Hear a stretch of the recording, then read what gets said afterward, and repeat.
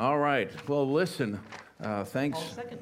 Well, I'll come back to that. Sorry, hang on. Let me explain that because that's going to take a few minutes.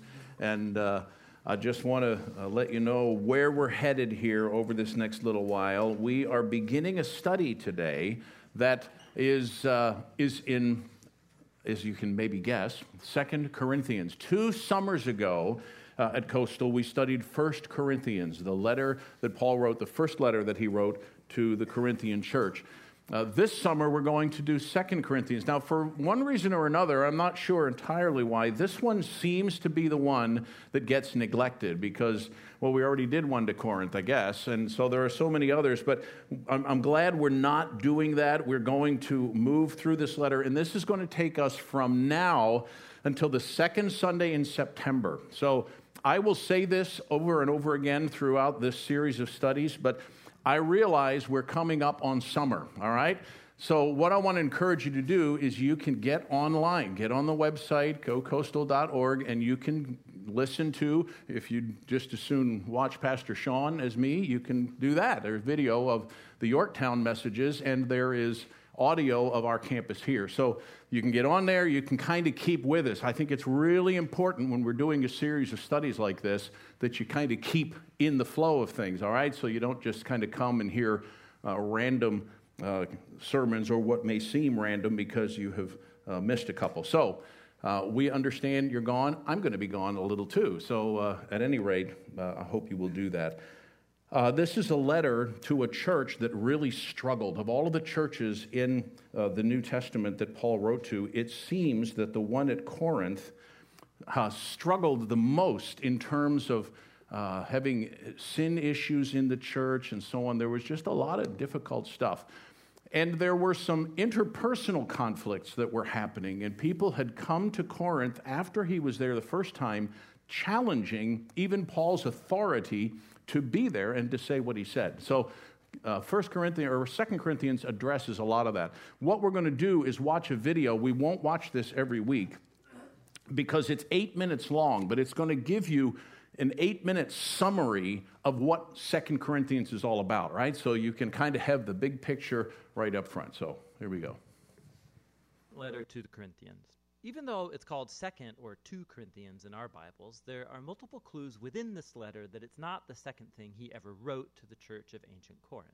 Paul started this Jesus community in Corinth some time ago. On one of his missionary journeys, you can read the story in the book of Acts chapter 18. And after moving on, Paul got a report that things were not going well there.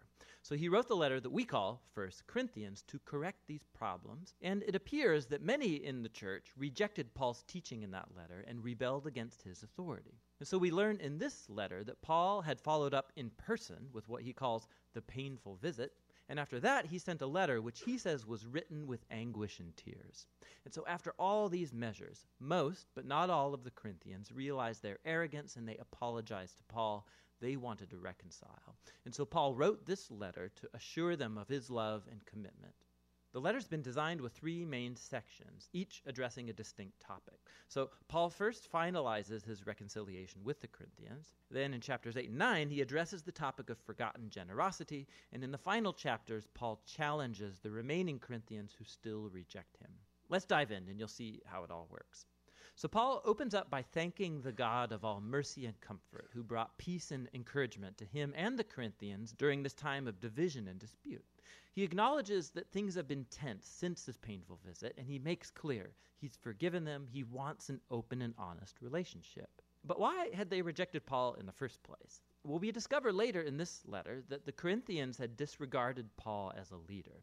He was poor, he earned a meager living through manual labor, he was under constant persecution and suffering, he was often homeless, and to top it off, he wasn't a very impressive public speaker. And so once the Corinthians were exposed to other, more wealthy, impressive Christian leaders, they started to think less of Paul. They were actually ashamed of him. So Paul responds first by showing that their elevation of these leaders, simply because of their wealth and eloquence, is a betrayal of Jesus. It shows a totally distorted value system. True Christian leadership, Paul says, is not about status or self-promotion. Paul depicts himself and the other apostles as captive slaves to King Jesus, who's leading them on a procession of triumph. Paul's job isn't to be impressive. but rather to point people to the one who is Jesus. He then alludes to the recent demand of the Corinthians that he provide some letters of recommendation to prove his authority and credentials, and this is ridiculous to Paul. Their church wouldn't even exist if he hadn't started it, and so he says they are his proof of genuine leadership. They are his letter of recommendation. He cleverly quotes from the prophets Jeremiah and Ezekiel, saying that God's Spirit has written his letter of recommendation on their hearts as his new covenant people. The Corinthians shouldn't need any more proof than that. Now, the mention of the new covenant, it leads Paul into a long comparison between the old covenant between God and Israel that was mediated by Moses and the new covenant between God and the Corinthians mediated by Jesus and the Spirit.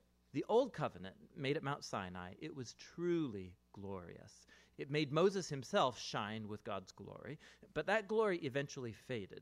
Not to mention the fact that the laws of that covenant were ineffective at truly transforming Israel. But the new covenant, by comparison, is even more glorious because the resurrected Jesus is the very glory of God and he lives on forever. And it's his Spirit that's now transforming people to become more faithful just like Jesus himself. Now, this all sounds amazing. I mean, who doesn't want to share in God's own glory?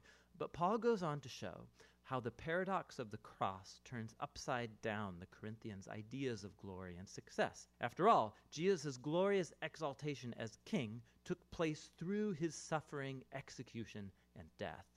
On the cross, Jesus revealed God's salvation. He died for the sins of the world to reconcile people to God, but the cross does even more. It reveals God's character. He's a being of utter self-giving, suffering love that seeks the well-being of others. The cross also reveals a new cruciform way of life, and Paul's goal is that his life and ministry imitates the cross. So although his apostolic career, it's been marked by humility, suffering, by poverty, it was all to serve the Corinthians. And so when they disapprove of Paul's poverty and suffering, they disapprove of Jesus too. Paul's way of life and leadership is actually the proof that he authentically represents the crucified and risen Jesus. Paul really wants to reconcile with the Corinthians, but he won't let things lie until they've been transformed and embrace this upside-down paradox of the cross. After this passionate appeal, Paul moves on to address the topic of forgotten generosity. So the Jewish Christians back in Jerusalem, they had fallen into poverty due to a famine. And Paul was raising money among the new churches that he started, full of mostly non-Jews. They would all send a relief gift as a symbol of their unity in the Messiah, Jesus. And so many of his churches, they were thrilled to give, but the Corinthians, in the midst of all this conflict with Paul, hadn't saved up for the gift. And for Paul, this isn't just about money. It's another sign that the Corinthians have not been transformed by the gospel about Jesus, which, at its heart, is a story of generosity. Paul says, "You know the generous grace of our Lord Jesus the Messiah, that even though he was rich, for your sake he became poor, so that through his poverty you might become rich." He's telling the story of the gospel through financial metaphors. Jesus gave up his glorious honor, or wealth, and he lowered himself to die like a poor slave, so that other people who are impoverished through sin and death can be exalted and become wealthy through the riches of God's grace. To be a Christian is to let this story sink deep into your mind and heart, letting it transform you into someone who's more generous, more willing to share your life and resources to help others. In the final section of the letter, Paul focuses on the main source of his conflict with the Corinthians, that group of impressive leaders that he sarcastically calls super apostles. So they came to Corinth, promoting themselves and bad-mouthing Paul as a poor, unsuccessful leader. And at the risk of sounding self-promoting, Paul says, do these guys really want to compare credentials? He can totally take them on. Are they Jewish Bible experts? Well, so is Paul. He was a Pharisee, for goodness sakes. He has the whole Bible memorized. Do they want to brag about their superior knowledge of Jesus? Paul has actually seen and hung out with the risen Jesus. He's actually had visions of Jesus' heavenly throne room. But more importantly, Paul has given his entire life to the mission of Jesus. He sacrificed comfort and stability, and he never asked the Corinthians for money. Unlike the super apostles who charged a lot, Paul earned his own living. But, Paul says, he refuses to brag about these accomplishments because these aren't the things that really matter as a Christian. Instead, what he'll brag about is how flawed and how weak he is, because it's in those inadequacies that he discovers the love and mercy of Jesus. Or as Jesus once told Paul, "My grace is sufficient for you. My power is made perfect through weakness." Paul concludes the letter with a sober warning to the Corinthians. They need to check themselves. Their contempt for Paul, his way of life, their love for these super apostles, it all shows that they don't grasp who Jesus is on a fundamental level. They're not living like transformed followers of Jesus, and so he invites them once again to humble themselves before the love of Jesus.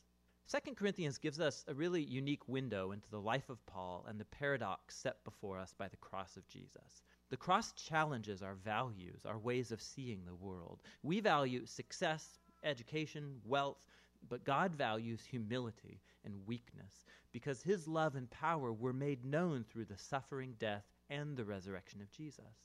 The cross also unleashes the transforming power and presence of the Spirit to empower Jesus' followers to take up his cruciform way of life and make it their own.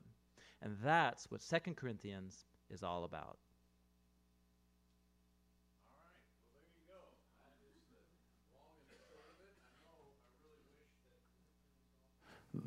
I did. Maybe I'll try and get that printed out, right? So you can kind of have a copy of it. So there's a lot here, a whole bunch, and that's why we're going to take all summer long to do this. We are going at about a pace of a chapter each week, and so you can be reading ahead and planning your way. You will perhaps know by now that I find it difficult to take excessively long sections of Scripture, and so I tend to take things from these chapters and hopefully will stay in the context of what you have now understood about this. Today I want to talk about something that is that affects all of us, and it's a struggle because we don't understand why this has to happen. We don't understand why there's affliction and trouble. As you can see, the title of the message is, Why is Life So Hard Sometimes? Why does it have to be that way?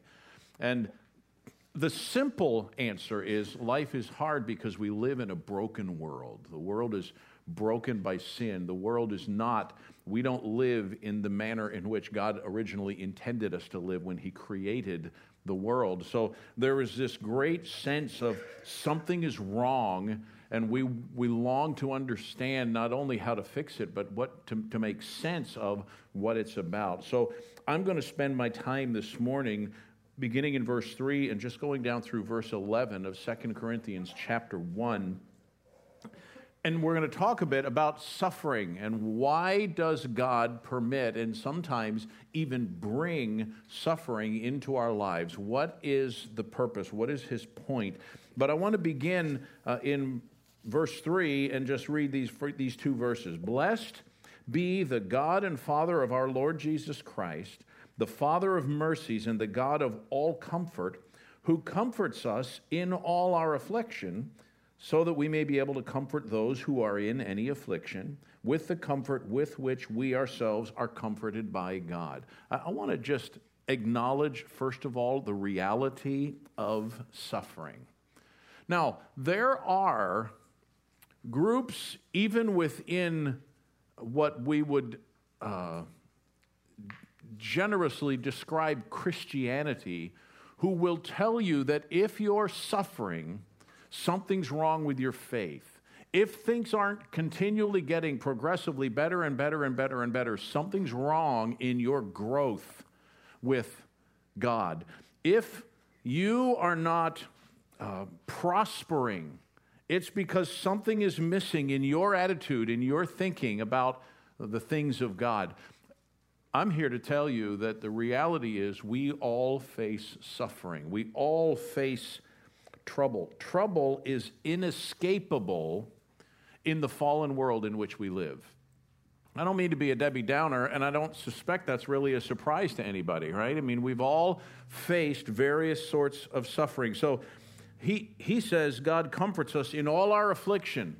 I think there is a sense behind that we recognize there's trouble that has to be addressed. Job chapter 5 and verse 6, Job said, man is born to trouble as the sparks fly upward.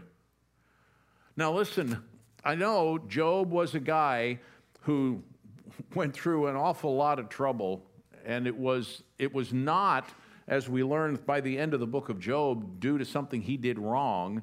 It was due to a whole separate conversation that was going on in heaven between Satan and God was proving Satan wrong. But man is born to trouble as the sparks fly upward. Job 14, verse 1, man who is born of woman is of few days and full of trouble. Now that's a little pessimistic, right? That seems like, wow, he had it really good up until Satan came in and caused an uproar. And then by the end of his life, it went really well. But there was a big season of years in the middle where Job really felt like, man, life is just awful. It's just full of trouble. Paul's approach in 2 Corinthians is not to try and construct a theology that denies the reality of trouble or suffering for the Christian. Rather, he wants the readers of this letter, he wants the Corinthians to set their theology in the context of Christ's suffering and Christ's consolation. Jesus suffered. Why should we expect that we're not going to? Now, he is talking primarily about his suffering as an apostle, his suffering as a Christian, but I think the general principles can still apply. So there is this inevitable sense of trouble. There is this sense in which we can just expect that it's part of our reality. The most difficult part of that I find for people who talk with me about it is that sometimes, in addition to that, God seems distant. God seems like, is he really noticing what's going on with me? Job felt that way. Why? Job 13:24, why do you hide your face and count me as your enemy? David said, why, O Lord, do you stand far away? Why do you hide yourself in times of trouble?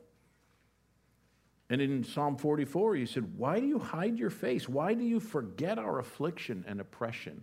You know, when we're in the middle of struggle, and when we're in the middle of pain and affliction, and things are really hard for us right now, we can sometimes forget the presence of God. We can sometimes feel like God is really distant. This next one Nate addressed last week. Do bad things happen to good people? Well, yes, they did to Jesus, who is the good person. The reason I keep that in here, though, is I really think that we have bought a little bit into the idea of karma, which is not a Christian principle. If I raise my kids right, my kids will turn out well. If I treat my spouse right, my spouse will always treat me right. If I work hard at my job, I'll keep it and retire with enough money to live on after I retire. If I do the right thing, then the right things will happen to me. That's karma. That's the teaching of karma. That's not what's found in the scriptures. I do the right thing regardless of the consequences, regardless of the ramifications of doing the right thing. Sometimes bad things happen to us, or what we perceive to be bad, and many of them are in fact bad, because we live in a fallen world. Bad things do happen to all people, including people who are redeemed sinners living in a fallen world. That's just the reality of trouble. Sometimes it gets so bad that Paul's words in verses 8 and 9 really ring true for us. We do not want you to be unaware, brothers, of the affliction we experienced in Asia. We were so utterly burdened beyond our strength that we despaired of life itself. Indeed, we felt we'd received the sentence of death. Paul was struggling had so many burdens, in his case, attached to his proclamation of the gospel as an apostle, that he just despaired of life itself. Surely, they thought, we're not going to get out of this alive. And sometimes in the middle of our stress and our trouble and our affliction, we don't see any way out. Well, before I talk about the help that we have in suffering, I want to give some of the purposes that I find in Scripture for suffering. And I'm going to go through these kind of quickly because I want to get to two specific purposes that God revealed to the Corinthians through Paul here. But there are a number of things in the Scripture that give us kind of general purposes for suffering. One, 1 Peter 1, verses 6 and 7. Suffering tests the validity of our faith. 1 Peter, these are all in here, right? 1 Peter 1, in this you rejoice, though now for a little while, if necessary, you have been grieved by various trials, so that the tested genuineness of your faith, more precious than gold that perishes, though it is tested by fire, may be found to result in praise and glory and honor at the revelation of Jesus Christ. Suffering tests the validity of our faith. It doesn't test whether it's valid or not. It helps bring to the top the faith that we have. Testing helps clarify, if you will. And the testing takes the muck away, all the stuff that might make my faith seem cloudy to other people. It doesn't help God to know whether I have faith. God knows everything. He knows how deep my faith is.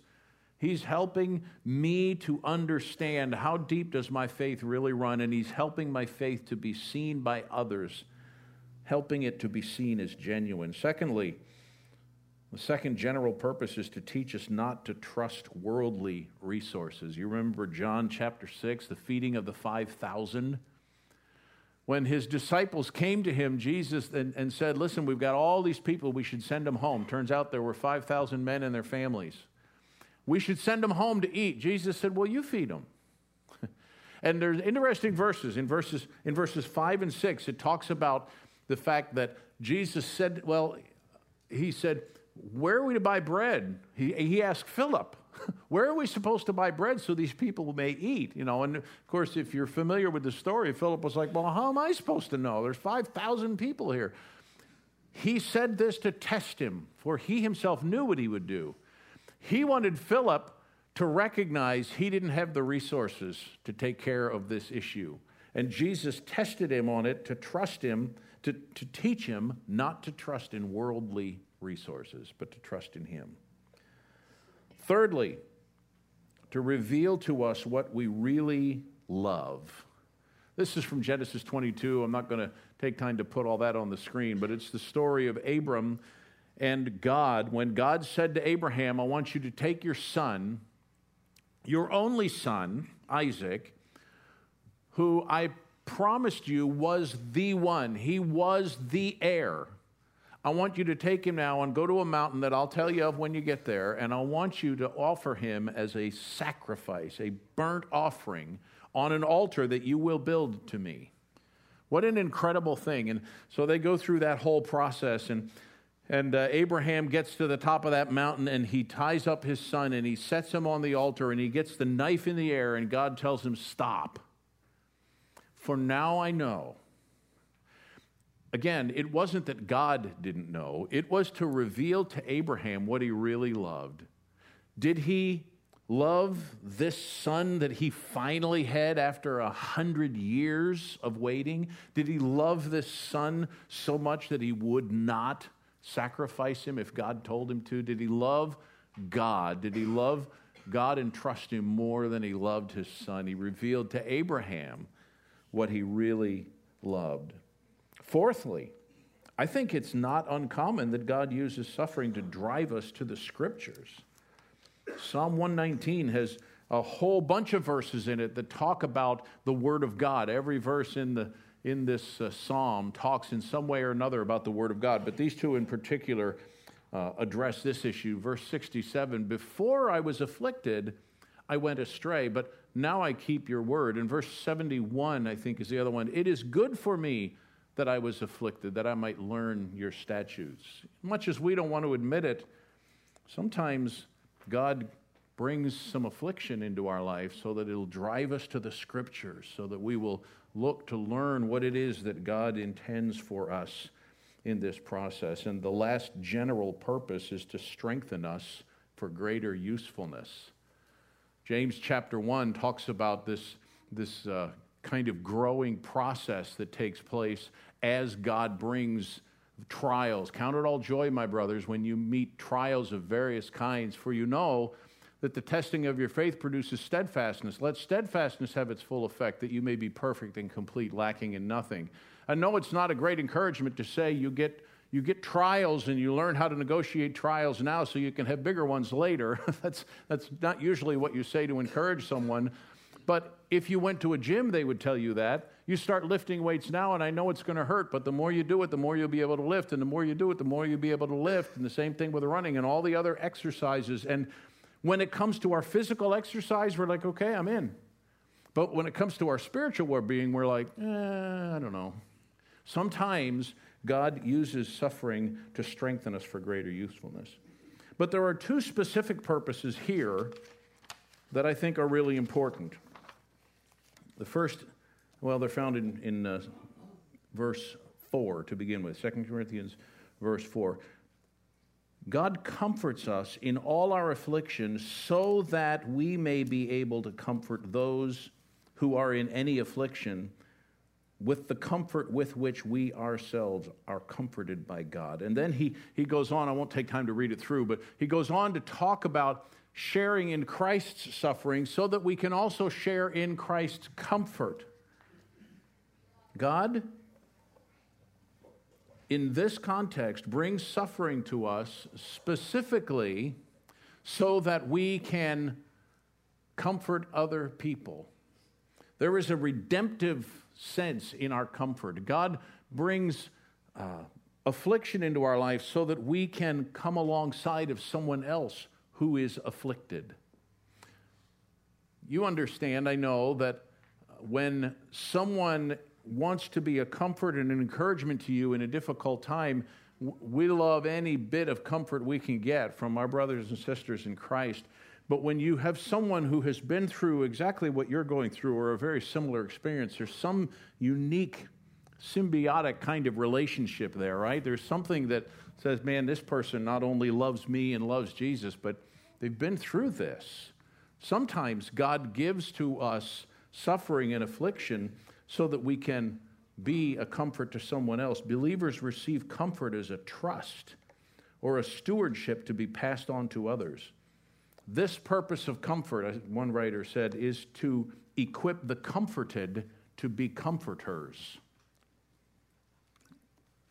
Don't get stuck at the point of being the comforted one. At some point in time, we need to begin to think about how am I going to now take the comfort I've received and look to comfort someone else. And then the last purpose of suffering, and the second one in this passage, is in verse 9. Indeed, we felt that we had received the sentence of death, but that was to make us rely not on ourselves, but on God, who raises the dead. We are looking at our suffering in the context of Christ's suffering. He suffered and he died, and God brought him back to life again, right?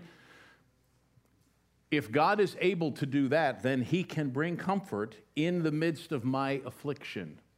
And it teaches me to depend on God more deeply when I face affliction. That's pretty common, right? I've talked to so many people over the years who say, man, it was really hard, it was really stressful, it was really an incredible experience, it was so hard. I don't know how I would have made it if I weren't a follower of Christ. I don't know how I'd have made it without God. We learn to depend on God. So let me give you a couple things to think about as it relates to help in your suffering. The first one may not be a help, but I think it can be. And that is this: suffering for your own actions does not carry with it offer of comfort.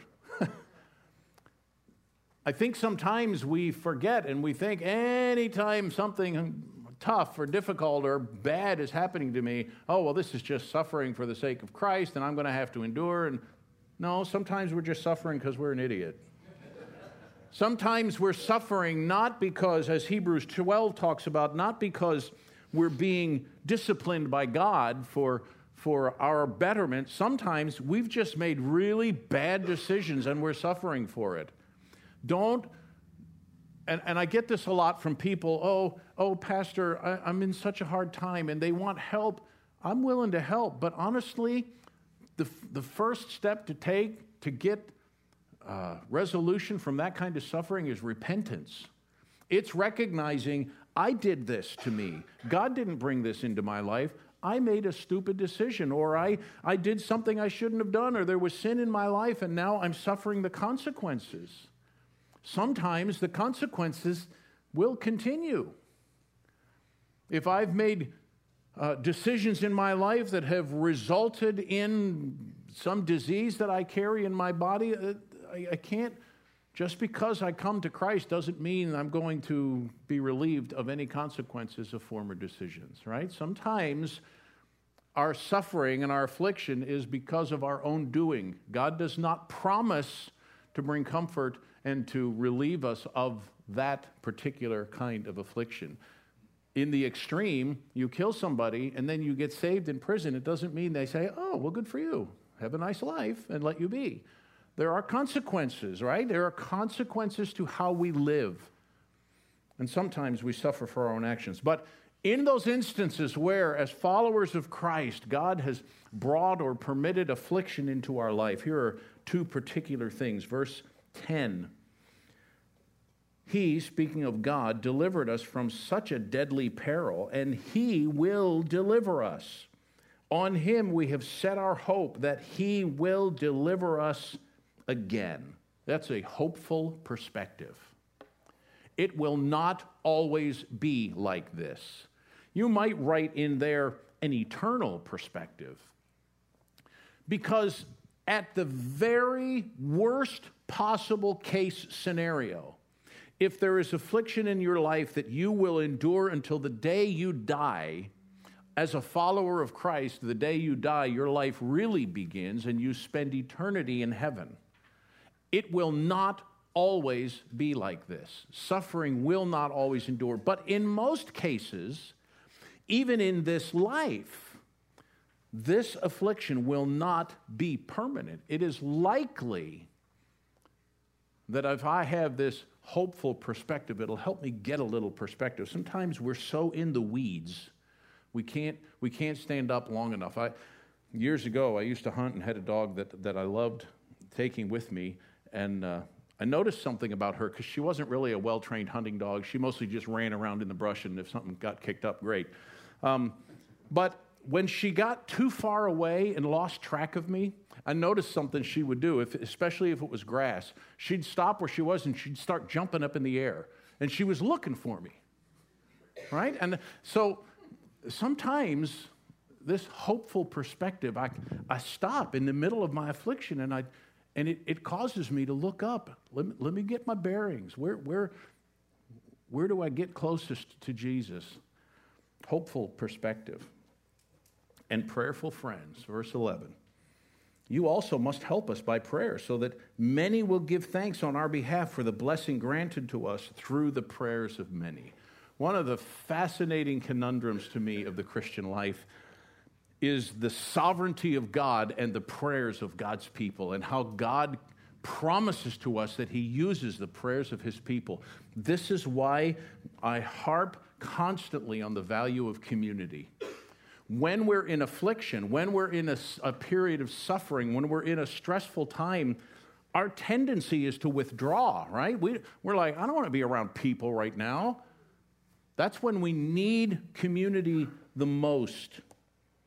Believers are in a partnership with each other, and we must never view our suffering in isolation.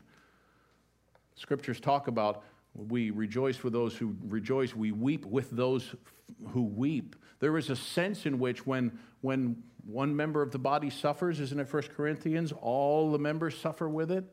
There is a sense in which there is the community of believers, the prayerful friendships that we enjoy help us in prayer. Human impotence casts itself at the feet of divine omnipotence. The purpose of prayer is not to manipulate God, but to exalt his power and submit to his will. So let me give you 4 thoughts to take with you. First, don't be surprised when you're afflicted. Peter said that when he wrote to his readers and said, "Beloved, don't be surprised at the fiery trial that comes to test you as though something strange were happening to you." Trials are not strange. They're not out of the ordinary. They are the reality. So don't be surprised. Secondly, trust the process.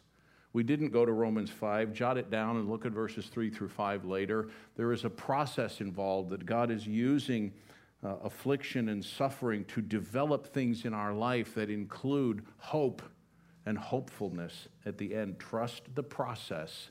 God knows what he's doing. Thirdly, seek hope and encouragement in the scriptures and in the family of believers. God has given you a church family. He has given you community. If you're not part of a smaller community of people, even than our community here, we got to do that. We've got to get connected with other believers. Seek hope and encouragement. And then fourthly, lastly, look for someone to help. Look for someone that you can take the comfort you've received and pass it on to somebody else. How are you going to be invested in that? We're going to close with another video. I'm sorry, I know we're very video heavy today, and it may mean we're not going to have time to sing. But this is a video of one of our ministries, one of our mission outreaches at Coastal called Full Circle Ministries, and they have just finished up with their last week, and dozens and dozens and dozens of people come every week to get a hot meal at a church that we've partnered with in the area down in Newport News. And there are people who really depend on that to get at least one good hot meal a week. And this is an instance in a way in which we can minister to people who are afflicted, people who are struggling and suffering. And sometimes those are the most effective ways that we can connect with other people and share the gospel, is by meeting them in their affliction. So we're going to watch this 2-minute video, and then I'm going to pray and we'll be dismissed.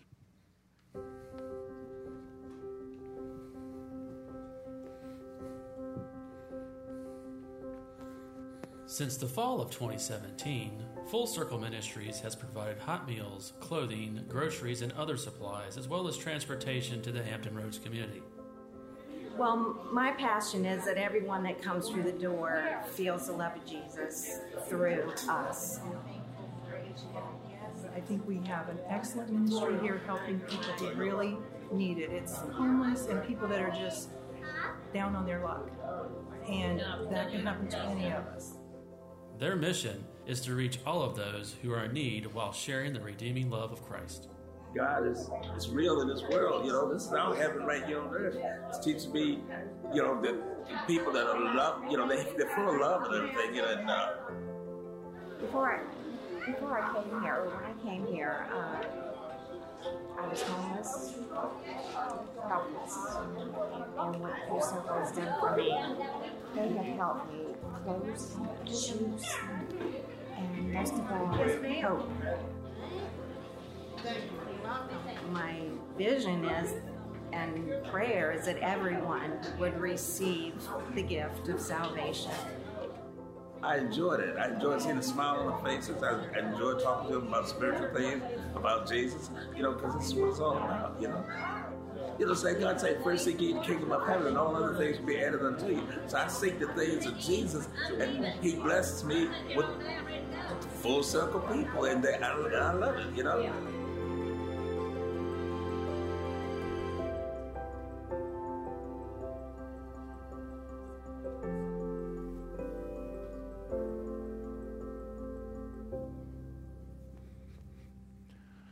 And I hope before I pray that you remember that part of what you do when you give, even here in Gloucester, is so that Coastal can be invested in ministries like that. It's part of 10% of everything we give is missions specific, goes out the door to serve other people. So thanks for your generosity in helping to be part of a ministry that perhaps many of you have never even been able to see in person.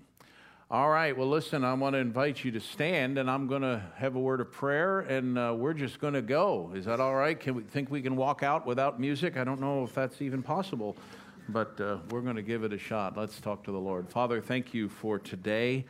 Thank you for the privilege of being here, the opportunity to come and worship and serve together. I thank you for the hope that we have in Christ. Lord, we're so grateful for the reality of who Jesus is and the salvation that he brings and the hope that he brings to us even in the midst of affliction. So thank you for your grace. Thank you for the privilege of being here today. And I pray that as we leave, you would be honored as we go and now do the real work of ministry as we leave and go out into the world that you have brought us to take the love and the light and the life of Christ to other people who are around us. Help us to be faithful at that this week, I pray, in Christ's